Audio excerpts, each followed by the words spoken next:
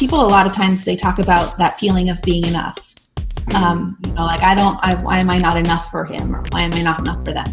And the thing about being enough is that you don't have to be everything to be enough. If you're happy with the same old ways of dating, if you enjoy sucking at communication, and you have no desire to improve your romantic life, then our podcast might not be for you. But if you want some out-of-the-box ideas to deepen your current relationships, broaden your sexual horizons, develop a better understanding of yourself, or learn more about non-monogamy, then you've come to the right place. I'm Jace. I'm Emily. And I'm Dedeker. And this is the Multi-Amory Podcast. Songs I know I did,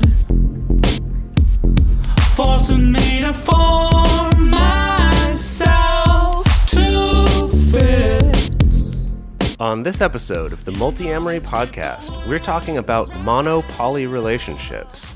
We get asked a lot about whether it's possible for a monogamous person and a polyamorous person to have a happy and functioning relationship. So to answer that question, today we have special guest Phoebe Phillips, also known as Fee, as a guest on our show to really get into all of this. Fee Phillips is a relationship blogger based in Los Angeles. She chronicles her thoughts and experiences as a self-described monomuggle, or a monogamous person in a polyamorous relationship, at polyamoring.blog. She also created Monocorn Sanctuary, a group specifically aimed to offer support to people who are monogamous and are dating a polyamorous partner. Awesome. So thank you so much for being here, Fee. We're really, really excited to have you on the show. The first thing that we wanted to get to was the age-old question. I think the thing that a lot of people wonder, what they ask themselves, which is, can monopoly relationships actually work? And how do two people who have like these really different relationship structures, how do they make their relationship together feel equanimous? How do they make it feel fair when they're not each dating multiple people? So thanks for inviting me to come on. Yes, it can work.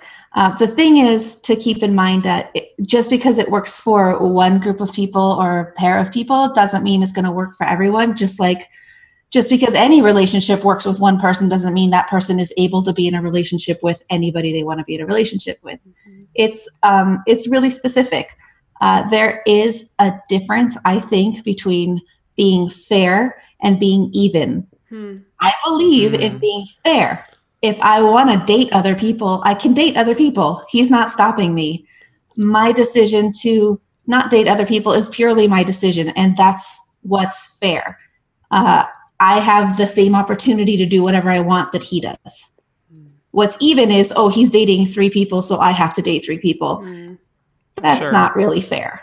Right. I think that comes up a lot, even within polyamorous relationships, that idea of like even versus fair. Yeah, definitely. I think a lot of the stuff that comes up specifically in mono and poly relationships, it works the same way in just poly and poly relationships. It's just about the individual couple, whether my partner's other things that he does has to do with work or a hobby or whatever. Just other relationships are other aspects of his life that aren't about me. And I am comfortable with a person that I love having other things that they do that aren't about me. I don't have to be the center of everybody's universe. I mean, the world might be a better place if I were, but I don't have to be. Yeah. Well, okay, I'm taking just like a brief detour right out the gate here is, so you've been, the monogamous side in this relationship for a couple of years now, right? Yeah, about 3 years in September. So. And if I recall correctly from listening to you speak, you did have a period where you did kind of try dating other people, and you did try that on for size to see how that was. Did. Can you just briefly, just talk a little bit about that experience for you, that journey for you? So the idea of ethical non-monogamy as the umbrella term, that's not brand new to me. When I was, let's say teenager, but when I was young, I dated a lot of people simultaneously. They all knew that they all existed, but I didn't really have that strong emotional connection with any one of them. The first time I fell in love, I stopped wanting to be with anybody else. That just happened for me. So I think that I just might be wired that way. I am open to the possibility that that can change at some point. I have tried to date other people. I don't feel this draw to do it. So the way that I am right now is just, if it happens, it happens. I'm not going to try and sabotage. Like, I'm not going to be like, nope, I don't date other people. If somebody inspires me to want to start dating someone else, I'm all for it. But it's just, so far, when I'm in love with someone, I really have no interest in doing things with anybody else. Yeah. So I guess it kind of touching on that a little bit. This was jumping back to where we were before. Do you think that it is possible for two people to come into a relationship and maintain like the styles that they feel they're more accustomed to, even if they are like really vastly different from their partners? And with that, do you think that there are specific things that those people need to work on in order to like maintain a healthy relationship structure? And is it different from a normal like monogamous relationship or I guess normal polyamorous relationship? Yeah. One of the things, yes, it's totally possible, because if you think about it, everything I need in my relationship, for me as I say monoamorous because I distinguish between the monogamous meaning marriage, and I'm not into marriage. So monoamorous, just like you're polyamorous. Right. So as a monoamorous person, what do I want in my relationship? I want like an emotional commitment. I want to, have that one-on-one feeling with a partner when I'm with this partner. I have that with him. Just the fact that he has that with other people does not take it away from what I have with him. So it's totally possible for me to get what I need in a relationship and for him to continue getting whatever it is he wants or needs from his multiple relationships. There are things that I think that these things help in poly plus poly relationships and mono plus poly relationships. One really specific one is the concept of the ownership of time. I have to accept that his time belongs to him, and I don't own it. Just because he sees me every Tuesday and Friday night does not mean that I own his Tuesday night. It's not my Tuesday night. It's still his. My Tuesday night is what I do with myself on Tuesday. I don't have other people I'm dating, and so generally speaking, if he's available, I want to see him. But he has other things going on in his life, and sometimes I have work things that come up or family things that come up that might interfere with it too. So the idea that everyone is responsible for their own time, but also for being respectful that if you've made plans with someone else, you don't cancel them because something else came up that you'd rather do, unless it's an emergency or you just completely unavoidable. You stick to the commitments that you made. Another thing that on the mono side really helped me with that specifically was I don't hold off on making plans with people to see if he's going to come through for me. Like, somebody wants to do something on Saturday, but maybe my boyfriend wants to do something on Saturday. I'm going to wait and see. Oh, man. Sure. I make my plans. If he's not on the calendar, I have no reasonable expectation that we're going to have a date on that day. I make my plans and I commit to my friends. Even if after the fact, he says, hey, my plans with so-and-so fell through. Do you want to hang out? I'll be like, well, I've already made a commitment to someone. So I have to be as respectful of my friends and my other commitments as I want him to be of the commitments he makes with me. Interesting. I feel like that's huge, right? Yeah. I mean, I know that for a lot of people first opening up relationships or even just in monogamous dating at all, there's so much of that like, I can't make any plans with anyone until I check in and make sure that my romantic partner isn't free or doesn't want to hang out. Yeah, that's so huge that just kind of, taking ownership of that and also prioritizing the other things you have in your life besides just that one relationship. Well, I feel like I see a version of this in, people come to me and they're like, oh my God, like 2 partners at once? Like, wow, like how does anyone have the time for that? Or like, gosh, I can't even imagine it where, well, but I think it's more of like people often come with this assumption of like, okay, I think of what a monogamous relationship looks like, and that is spending all your time together, all as much possible free time as you have. And so that's just times 2. And like, whoa, really? Like there's not enough hours in a day.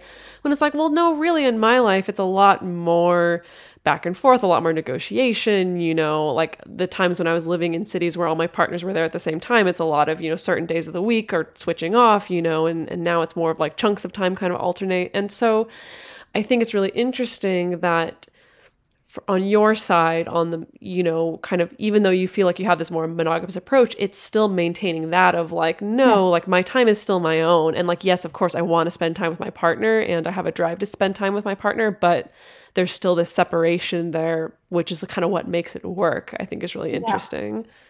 I think it's someone I've said it before, I'm a recovering codependent. So aren't we all? As someone who used to be in a monogamous marriage where it was so codependent and we were, everything was about each other, even, it was a mess. But anyway, my husband, when he passed away, that's, people who follow me generally know that, but brand new people, hi, I'm a widow.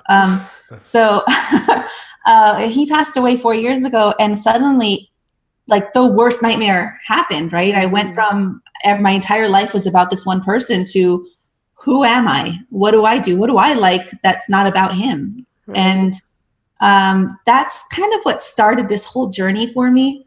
I sort of re-embraced from when I was younger. I used to be like really into kink stuff in the kink community, and I came back out into the kink community and found, surprise, everybody's polyamorous in the kink community. So it's like, I want to find a way to like deal with this. So, I had several attempts at dating polyamorous people before I met my current partner. And what I learned is that not everyone does poly the same way. Mm-hmm. And I am not compatible with most of the ways people polyamory. I am compatible with this specific way. And when I was able to let go of that need to be everyone's perfect partner and just find the partner that made sense with the version of me that exists right now, it kind of, everything opened up for me. And it was like, I can do this. I used to like have blogs about, I will never date poly again. I've tried this. It's awful. I was like the big like poster child for monogamy. I was like, nope, never again. But no, as it turns out, it can totally work if you find the right balance. Gosh, that's like really beautiful. It seems like, yeah, it seems very like relationship anarchy. Yeah. Like there are a lot of lessons from polyamory that you have taken and that help you like thrive in the relationship that you're currently in, but also you don't have that entitlement factor. You're not like on this relationship escalator with this person. Like you're creating the type of relationship that you want. And it just so happens that it is a monopoly relationship. Yep. But yeah, I think that's really awesome. That's like the right way to do it. Yeah, I think when you had your episode on relationship anarchy, I was like, well, so if that's me, like I am, yeah. I'm deciding what my relationships mean to me, just because it kind of looks to people like what they're used to seeing. It's not the same. So yeah, definitely. Yeah. So related to all of these things, I guess first of all, I thought it was really interesting what you said about how, you when you were younger, dated lots of people, and then when you first fell in love, you just lost all the interest in dating anyone else or doing anything with anyone else. That I feel like that is so much the like fairy tale narrative that everyone is told is going to happen, and for most people isn't like that. Or I would say at least a lot of people, if not most people, doesn't work that way. And you were saying, well, maybe I'm just wired this way. I feel like it just made me think that so many people, either they do feel that, and if their partner doesn't, it's like, oh, well, you're not as in love with me as I am with you. Yeah. Or if they themselves don't feel it, but they're trying to force themselves to feel that way, right? It's like, oh, well, maybe I'm not actually in love or something like that. Yeah, I think society does us all a disservice by setting this ideal for us all that not everyone's going to fit into. The fact is, I met someone, fell in love, and didn't feel like I needed to have anybody else in my life romantically. It doesn't bother me that person still wants to have other people in his life romantically. Like he's wired in a different way than I am. And I accept that. There was a time when I was very, very young. I kind of remember this happening when I was walking across the schoolyard in elementary school. And the subject of cheating had come up. This might have been like the Clinton years. So the subject of cheating had come up. And I remember thinking, well, if the other partner knows about it and they're okay with it, is it really cheating? And so even way back then, like the concept of polyamory, the concept of ethical non-monogamy was like, yeah, that makes logical sense. Like it's not cheating if your partner knows and is cool with it. So I've always had that. So just when I met someone and fell in love and didn't want to be with anyone else, that was my decision to not want to be with anyone else. If he had told me, and he did the night he proposed, my husband had asked me, you know, because I had a lot of sexual experience and he had not had quite so much sexual experience. And he asked, like, do you think like once we're married, would you be comfortable with me ever doing something with someone else? And I was, I thought about it for a while and I was like, yeah, I think that down the line, if that's something you want to do, we can definitely talk about it. I said, there's certain people that I would be probably comfortable with you doing that with because I know them and I know they'd be cool with it. And,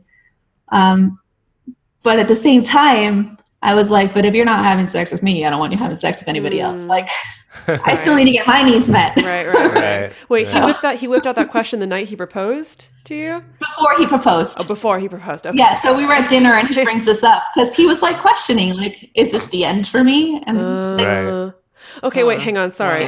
I'm getting into the weeds on this one. Is it like right before he proposed or like a day before he proposed? No. It just seems like such a funny image. We had in my dinner. mind. So it was like a short version of the story. We had dinner. We were in London. He kept trying to get me afterwards. We got back to the hotel. Well, it was a flat that we'd rented. And I was in pajamas. We were watching Britain's Got Talent on TV. It was raining out. He kept trying to get me to go out for a walk. And I didn't want to go out for a walk because I'm super lazy. And I was already in pajamas. He's like, oh, come on, let's go for a walk. It's really nice. It's really nice out. So finally, like in my pajama shirt, I put on a pair of jeans, grabbed a jacket, went like shoes with no socks, and we started walking and he kept going, low and a little farther, a little farther, a little farther.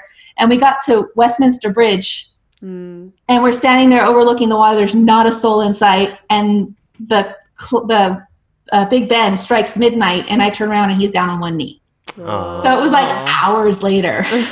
Got it. But he planned this all along. It was very romantic. Every time I see Big Ben and I'm like, oh, that's where that happened. That's great. I think as a weird aside, it's possible that because of my experience as a widow, he's not my ex-husband. We didn't have a contentious divorce. Mm-hmm. I still have love in my heart for this person. He's just not physically here. Yeah. So I think I can understand the concept of loving two people simultaneously. Interesting. I just can't understand how y'all do the time thing. But but I get you can love more than one person at once. It makes total sense to me. It's just that I then don't want to deal with the logistics. Right. Oh, that makes sense. Yeah. Okay. So I'd love to go back now so you created the Monocorn Sanctuary, which is the support group for the monogamous half of monopoly couples, and you also have on polyamoring on your blog. You also talk on that subject, and people reach out to you. And so I guess what I'm wondering about is, so not just in your personal experience, but from what you've seen with other people and kind of collecting that experience. Would you be able to give any sort of advice about how someone would tell if monopoly could be a setup that would work for them? Or is that just sort of the one of us just actually isn't comfortable with polyamory, so we're going to try this instead. Or that we just want different things, and we're going to do this like because we love each other so much. We get this excuse so often of like, I'm going to do a relationship that doesn't make me happy because we love each other so much. Like, how do you tell that it's not one of those two things, or if it is something that could work? Yeah. So the genesis of the Monocorn Sanctuaries, I joined a couple of different polyamory groups on Facebook, and not too long after I joined them, the moderator teams asked me to join as a moderator on those groups.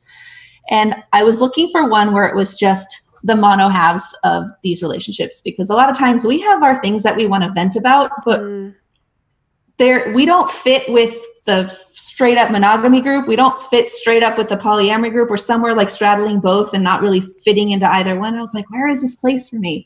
And I found a group that existed, but found that it was mostly just people complaining about polyamory. And I was like, this doesn't feel right. Like, I don't hate polyamory. I just, occasionally want to gripe about something. That doesn't mean I hate it, So I started it, and it's grown. It's got like, I don't even know how many people in it now.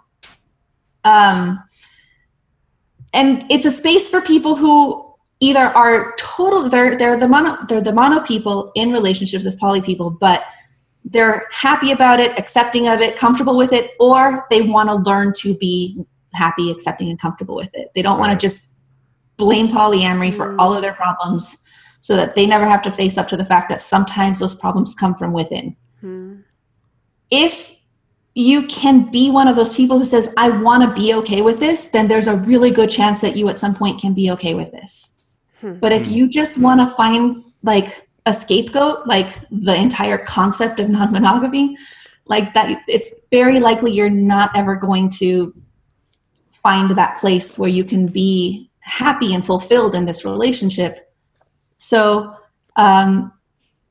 it's not for everyone. Polymono is not going to work for everybody. But if you want it to, if you're willing to do the self-work, and it's not just the mono person that has to do this, by the way. I don't want poly people thinking definitely. Like, we got to take all of... They got to deal with some stuff on their own too. It's about finding that balance between the two, where you're both realizing you're both getting your needs met with each other. But you're not, that was the big one for me. People a lot of times they talk about that feeling of being enough. Like, why am I not enough for him, or why am I not enough for them? And the thing about being enough is that you don't have to be everything to be enough. That was my big, like, right. But the other part was when my partner and I were first kind of negotiating, how are we going to do this thing? Because we started off as just play partners, like rope partners, and then feelings happened. So as they do, started, those darn feelings. And up until that point, I was like, I'm never dating poly again. And now I'm like, oh, here is this happening. So we were kind of talking about it, and I asked him, what issues, what concerns do you have about being with someone who's monoamorous? And his response was, I'm concerned that I might not be enough for you. And that was like this big light bulb went off, where I was like, wait, I thought maybe I wouldn't be enough for you, but you're worried about not being enough for me. And the concept of enough is bigger than all of this. And it's really about realizing that you don't have to be everything, and you can still be enough. And on the mono side, you can't make your partner be everything for you. I have to have other things that I like to do. He can't be my entire social life and the only support that I have. I have to be able to spread it out. Right. I mean, I feel like that's good advice, even if you're in a monogamous relationship, is to not put everything on your partner. So that's one of the, it might be a tangent, but I'm in a lot of poly spaces, and every so often you get those, what are they called? The evolved polyamorous. Like about 6 months in, a year in, I think. Yeah, usually when the people hit enlightened that point. Polyamorous. Right. Like have a chip on their shoulder about everything that has ever had to do with monogamy. yes, there's a lot of toxicity in monogamous relationships. There's a lot of toxicity in polyamorous relationships. There's a lot of toxicity in relationships. And like, don't throw out the baby with the bathwater. Monogamy can work. It can be healthy. And most of the stuff that makes relationships work in a healthy way work no matter how many partners you're with. Right. Yeah. Right. That's the dirty little secret of the Multi-Amory podcast. When people are like, but don't you eventually it's forever run out of stuff to talk about? And we're like, no, because relationships are just relationships. Exactly. Because talking about relationships is recession proof, as it turns out. Do you know the way that I found your podcast was when I wanted to like start a podcast, because I felt like there was this, like, I had things to say about polyamory, and I had been on a podcast before, and I was like, I want to start a new one. So I was doing research into other non-monogamy podcasts that were out there. I started listening to you guys, and I was like, oh no, they're already doing it. I don't have to do this. They're covering all the topics I would cover. They're saying the things that I would say. I'm just going to join their Patreon, and money I would have spent on stuff. Wait, but now here you are. Maybe that was the long con to try to infiltrate the podcast. Oh, dang. Exactly. It worked. Well done. Work. For a long time now, we've been fans of adamandeve.com for getting sex toys or lingerie or accessories, things like that. It's just a fantastic resource with a huge selection. And now, not only do we have a fantastic offer, but we also have a promo code that will work on adammail.com and evestoys.com, which are their sites specifically for LGBTQ audiences. And our code is fantastic. It's 50% off of almost any item in the store and free discreet shipping when you use our code MULTI. Yes, we love adamandeve.com and have for years. They are our oldest and longest sponsor, and they just keep on giving great gifts to us and to our listeners. You can bring more pleasure and satisfaction into your bedroom by going to adamandeve.com, adammail.com, or evestoys.com and select any one item. It can be, an adventurous new toy or anything you desire, something fun, something sexy, whatever sounds good. So just enter offer code MULTI at checkout and you'll get 50% off almost any item plus free shipping. That's MULTI, MULTI, at adamandeve.com, adammail.com, or evestoys.com. This is an exclusive offer that is specific to this podcast, and it's better than any offer that is currently available on their site. So again, use code MULTI to get you not just the 50% discount, but also the 100% free shipping. Code MULTI. No, it's so interesting. Like, I feel like it's such a fine line for people. And I know I definitely get this with a lot of clients who come to me, like maybe clients who are struggling with their partner wanting to open up, or struggling with having fallen in love with a polyamorous person, or the flip side, a polyamorous person struggling with having fallen in love with a monoamorous person. And it is such a fine line between, is this like, I have the self-efficacy to see myself someday being okay and feeling fulfilled and feeling good and feeling peaceful with this, versus I just need to try, I'm trying to find strategies, every possible strategy to just keep my head above water and just tolerate and to be able to grit my teeth. It's kind of like I need to find strategies to get rid of the jaw pain so I can grit my teeth for longer sometimes. And it's, I don't know. It's so... It's hard. Yeah, I definitely think going into a relationship that's with someone who's already established as polyamorous is a lot easier, I would think, than having a monogamous relationship that's opening up for the first time. Yeah. That's having to end an existing relationship the way it was, and start a brand new one. But you're carrying a lot of baggage over into it, where you've got your like shortcuts already. When you're starting a new relationship with someone new, you're kind of inventing it together, but when you're changing an existing one, I think it's just a lot trickier.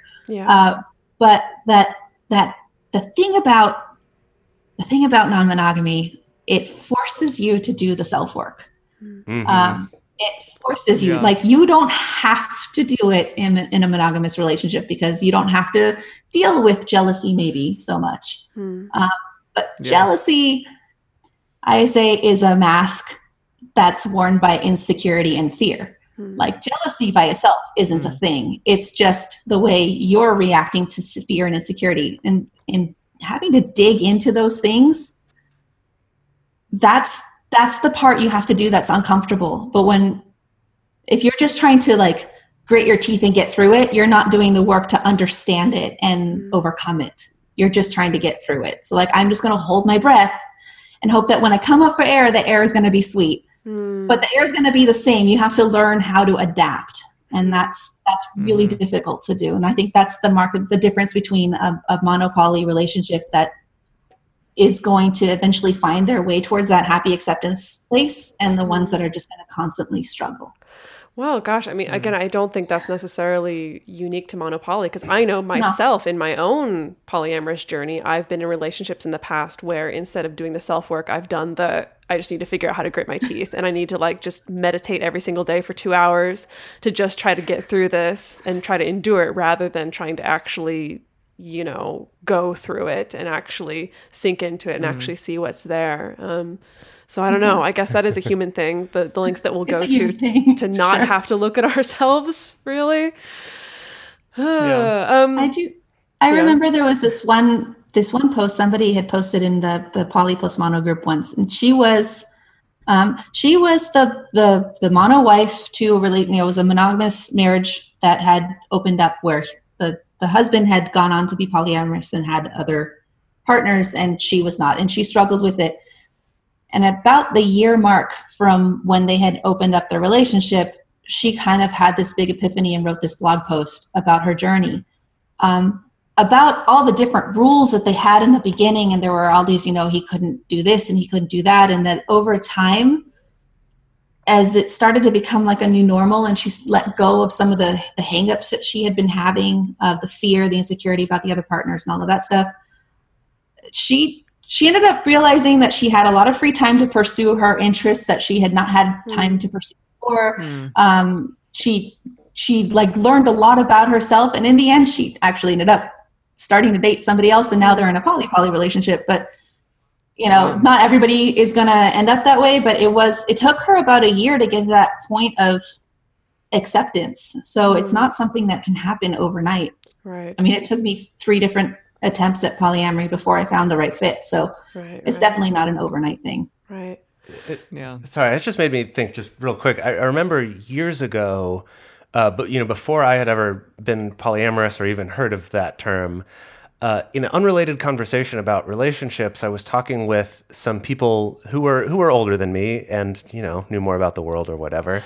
But one of them was talking about, I think she was talking about, I don't remember if it was anecdotal evidence or it was some study that she'd read about, but where they found that when men were in relationships, their careers tended to get better, and when women were in relationships, it tended to be the opposite. The idea being that stereotypically for the women, it's like all your effort that was going into your work now goes into your relationship, and for the man, all the work that was going into trying to date goes into your work. And it was interesting when she told me this, because my reaction right away was like, I feel like I'm the opposite. Like, I feel like during times when I'm single, I feel like I'm so much more productive and get a lot more done. So maybe I fall more onto the woman side of that.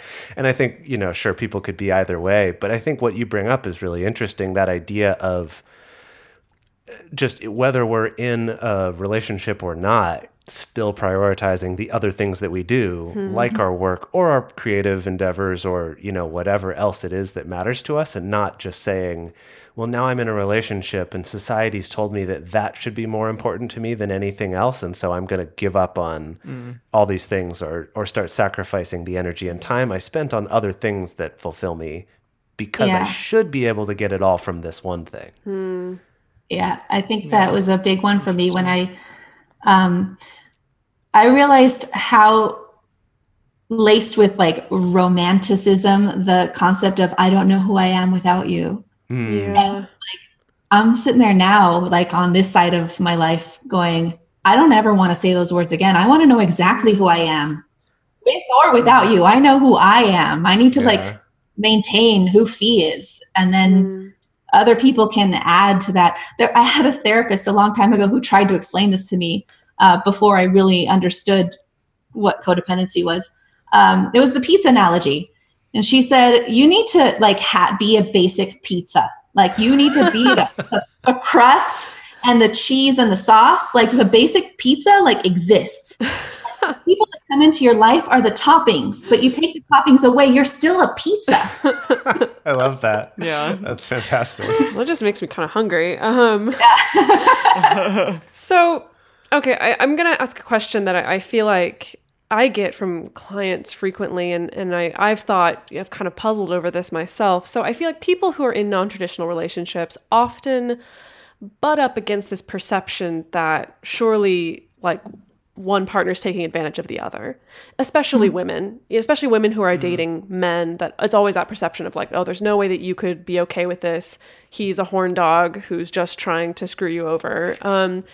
And of course, like in my life, it's really easy to just rely on like, no, I'm doing this too. Like I'm dating all these people. Like in most of my relationships, I'm the one who's kind of pushing this thing. In the past, I'm the one who's pushed for an open relationship. But if you're proactively choosing to remain monogamous while your partner is not, that seems like it makes it a lot harder to talk to people about it or to deal with people's perceptions of that. And like I have a partner right now where he doesn't identify as monogamous, but he tends to like maybe date casually. But since we started dating, he hasn't really hardcore pursued any serious emotionally intense relationships, and he's kind of happy with it being that way. And I've seen in his life him really struggling with people really pulling the like, oh, your partner's taking advantage of you, you're getting screwed over, stuff like that. And so have you found any good ways to talk about this for others who are questioning it, and particularly using that angle? Yeah, there's a couple things. One is that I'm fairly unapologetic about my relationship and the way that it is and who I am about it. And I think that if you put out that feeling of, I'm not asking for your validation when I tell you about the thing that I'm doing, I'm just letting you know about the thing that I'm doing, they're less likely to try to pass the judgment. Like their questions are actually questions and they're not leading questions. They're like, well, don't you feel this way? No, I don't feel that way. And that's it, The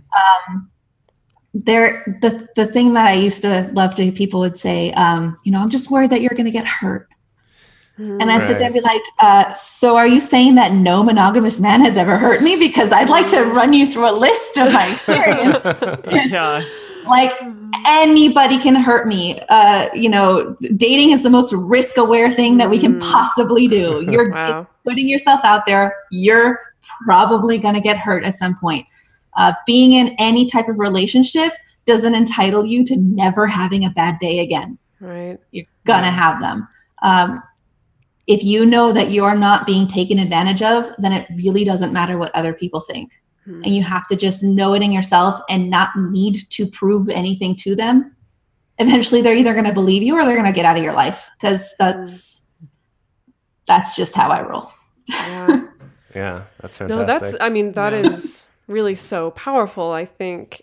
But also so difficult at the same time to come to someone not seeking validation. Like even if in the front of your mind you don't think that you are, there can still be these deeper emotional things. I used to have the lady that I used to go to for waxing, and I talk about this all the time, and she always would say things like, "Well, but don't you feel like a side chick?" And and I'm sitting there going like, "No, I'm not a side of fries. Like that's not how this works."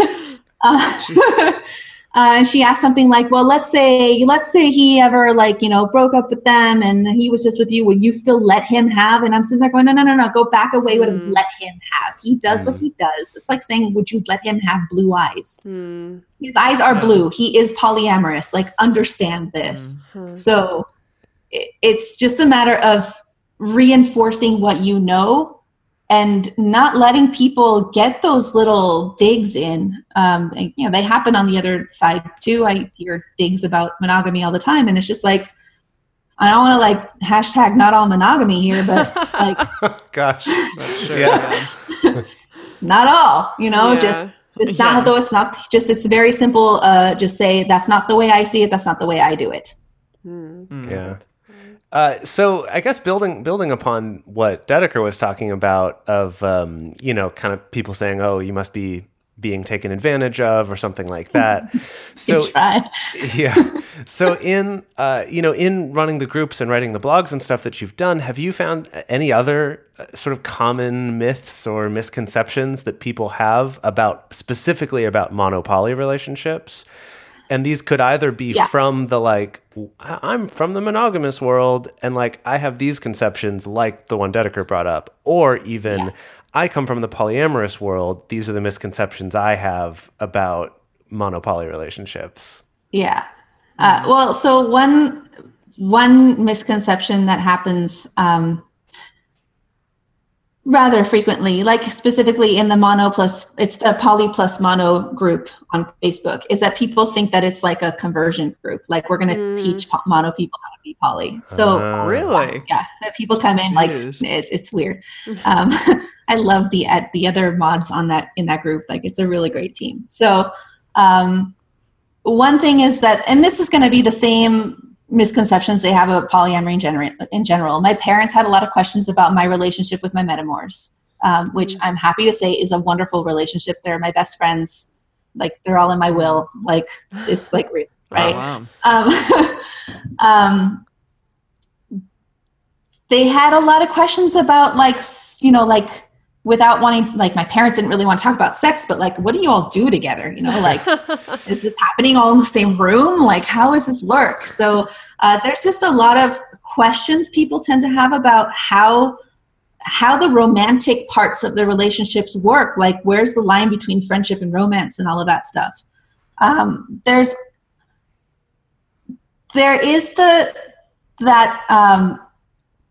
There are a lot of people who have, the one penis policy types of things, where you have people who are in mono poly relationships, but the mono person isn't mono by choice.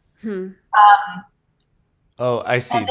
They're kind of being forced to be monogamous, you mean? Yeah, it's you can be polyamorous with other women, but not men. It's and you're not actually interested in women, so then so then ta-da! Basically forced me, exactly. Yeah. I think most of the rest of the things, it just has a lot to do with people assume that I'm jealous. They want to know how I handle jealousy.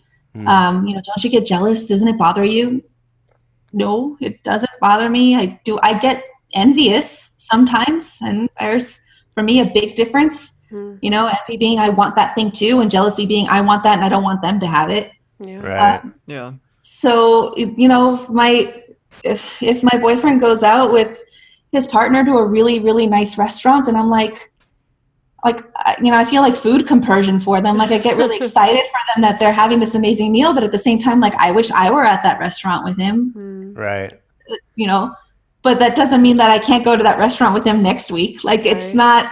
There's nothing that I can't have in my relationship that I want.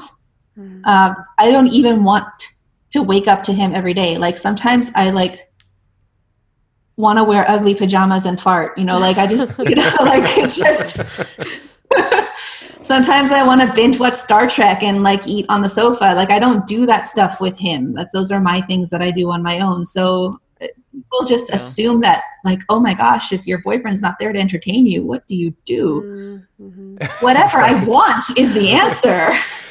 I love that too, for when people post about, we're newly polyamorous and my partner's going on a date for the first time. I'm I know this is scary right now, but trust me, you're going to love this. It so much.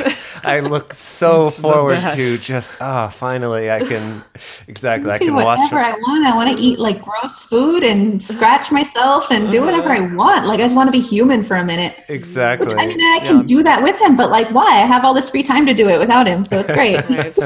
Yeah. Okay, so you wrote a blog post called The Honesty Exchange. And I'm going to be honest, I sent this blog post to a gajillion of my clients, and I only realized last week that you were the one who wrote it. We talked about it on a podcast. Exactly. No, did we? Oh, wow. And I feel so bad that we didn't give you credit earlier because it blew my mind. I was how did I miss? I've looked at the site. I've looked where your name is there on the site, and I just didn't even just block that out. Didn't even realize. So I guess first of all, thank you for writing such an amazing, fantastic, useful piece. Thank that's you. out there that I found so useful to forward to people. So I guess for all of our listeners out there who don't want to read a blog piece, Yeah. can you briefly sum up the concept of the honesty exchange? Yeah. So this came up with a lot of people say, I just want, you should have just been honest. I just want honesty. But there's things about honesty that if you want honesty from your partners, you have to be willing to accept it graciously when you hear something you don't want to hear. So it's like if I ask my partner, I'm trying to think of something like silly, like, did you like that meal I made for you last night? Do I want him to lie to me? Because I've asked him to be honest. Like I've said, did you like that steak or whatever it was that I made? Do you like, I didn't make steak, but did you like that meal I made last night? Be honest. And if he tells me I hated it, like that's really going to hurt my feelings, but I asked him to be honest, right? So this is kind of a two-part thing where part of it is be diplomatic when you're being honest. Instead of I hated it, you can say, well, it wasn't really the way I would have prepared it, or maybe next time you could try something different. The other thing is when someone then gives you feedback that's not exactly what you wanted to hear, thank them for being honest. Like that's the only answer you have to give. Thank you for being honest. Like in that blog post I said there's like that, I think it was either Twix. I think it was a Twix commercial. Wait, which Twix commercial? Okay. Twix? So there, I think it was a Twix commercial where like someone is asked a question and they're like stumped for the answer, and so they shove a Twix in their mouth and like gives them a minute to think of the answer. Yeah. So for me, saying thank you for being honest or thank you for your honesty is that Twix I just shoved in my mouth to like give me a minute to think about how I want to respond to this. I say like need a minute. Yeah, I think I've seen that. So it was Snickers, but so that's like if you don't know what to say and you just feel like all these emotions burbling up, just say thank you for your honesty, and that's like one part of it. And the other part of it is, of course, being honest.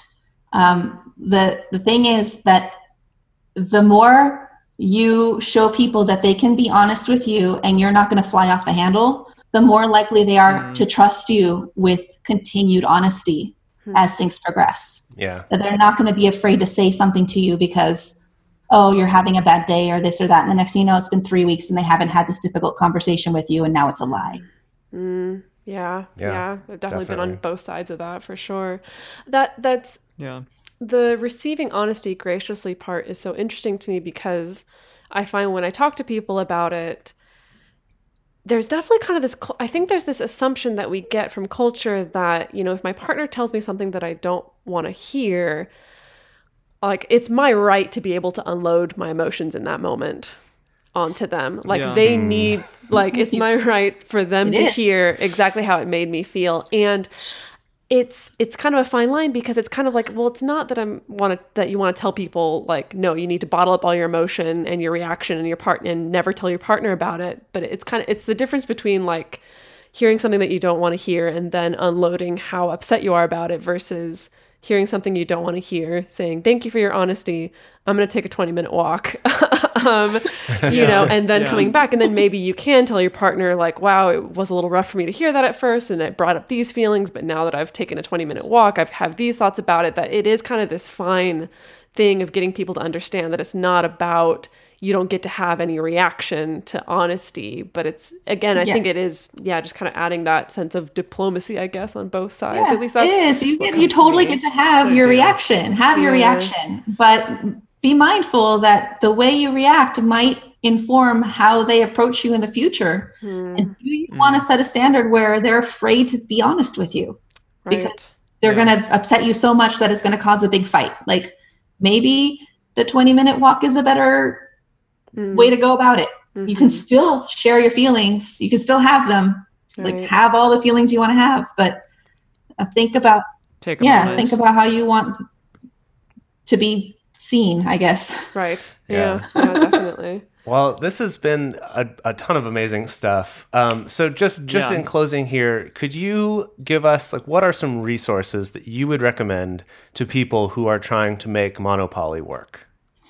Okay, the big one that I would say is if you're on Facebook, there is a poly plus mono relationships group. It's a supportive group.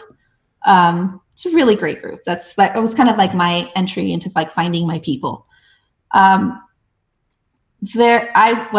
blog, you should read that. I don't know that there's a whole lot else out there right now. There are other people starting to get into the space, and it's really exciting to see more people talking about monopoly. But those are the two big ones. With the Facebook group, know that particular group is private, not secret, which means if you're using your real Facebook account, like other people can see that you're in it. We do not have any problem with people creating alternate accounts to join the group. So you can always have that as an option if you're worried about your privacy or being outed or anything like that. Great. And then what was, I guess just where can people find more of your stuff, right? Like where can they find your blog and links to all of your many communities and things that you're involved with? So you can follow my blog at polyamoring.blog. I just created a Facebook page for polyamoring, so I can be followed now because I try to keep my Phoebe Phillips page is kind of more personal, and I don't want to be so public on that. Right. Twitter, OThatFee, or polyamoring. Just follow polyamoring, and you can reach all the other ones. It's a lot easier than writing down all these other things. Perfect. And we'll have some links to that in our show notes as well. Yeah. Excellent. All right. Thank you so much for joining us, Phoebe. This has been just fantastic. Like so much good information. Really great. We're so glad that we finally got to have you on the show and your dream of having the podcast came true. I did it. Everything is You believe it and you receive it. You can achieve it. Thank you so much. And enjoy the rest of your travels and then when you get back, you're around the corner, so we can go get coffee or something. Yeah, definitely. Yeah. Thank you. If you want to get in touch with us, send an email to info@multiamory.com or send us a message on Twitter, Facebook, or Instagram. You can also leave us a voicemail at 678-MULTI-05, or you can leave us a voice message on Facebook. To support our show and to join our private Facebook community or discourse community, go to patreon.com/multiamory. Multiamory is created and produced by Jace Lindgren, Emily Matlack, and me, Dedeker Winston. Our episodes are edited by Mauricio. Our social media wizard is Will McMillan.